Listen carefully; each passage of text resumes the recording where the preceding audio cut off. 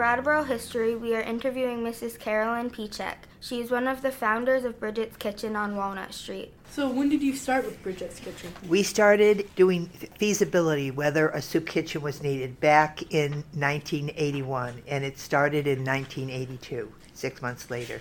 Why did you want to start Brigid's Kitchen? Well, we were asked to because the rectory, which is attached to the church across the street from the old convent where we started it, many people were coming to the back door asking for food. They were hungry. And the priest came to our committee, which was the Peace and Justice Committee back in the 80s, and asked us if we would check into the possibility of starting a soup kitchen in Brattleboro. At the time we started, there was no other soup kitchen in Vermont, but there were kitchens like that in Massachusetts, and that's where we went to get help.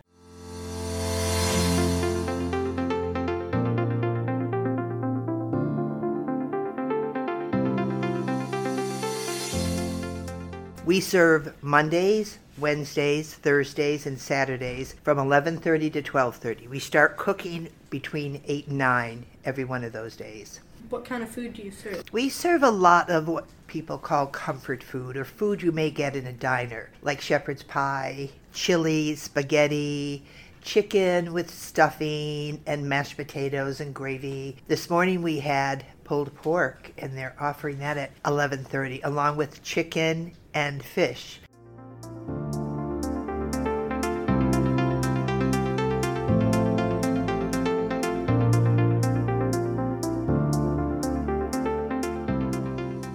And so these new changes that you're making to the building, what made you want to do that? Well, the building was old. It had a multitude of stairs, different heights, and it got harder and harder to operate out of 650 square feet. And it had a mold problem. So the rear of the building was taken down. They added 1,600 square feet of new kitchen and pantry space. And the front of the building is now the dining room. Where did the funding for the new building come from?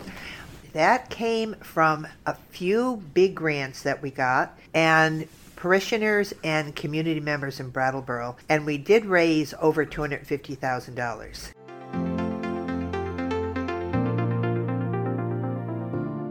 How has the amount of people changed from when you started? Wow, that's a good question.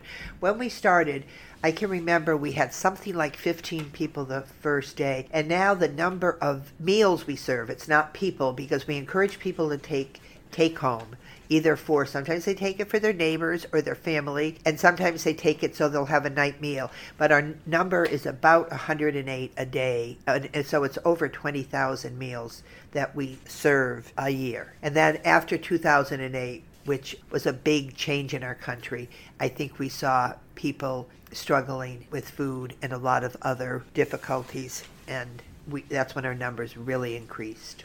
We'd like to thank Mrs. Pieciak for sharing her knowledge of Brigid's Kitchen, and Riley and Will for asking questions this week in Brattleboro History.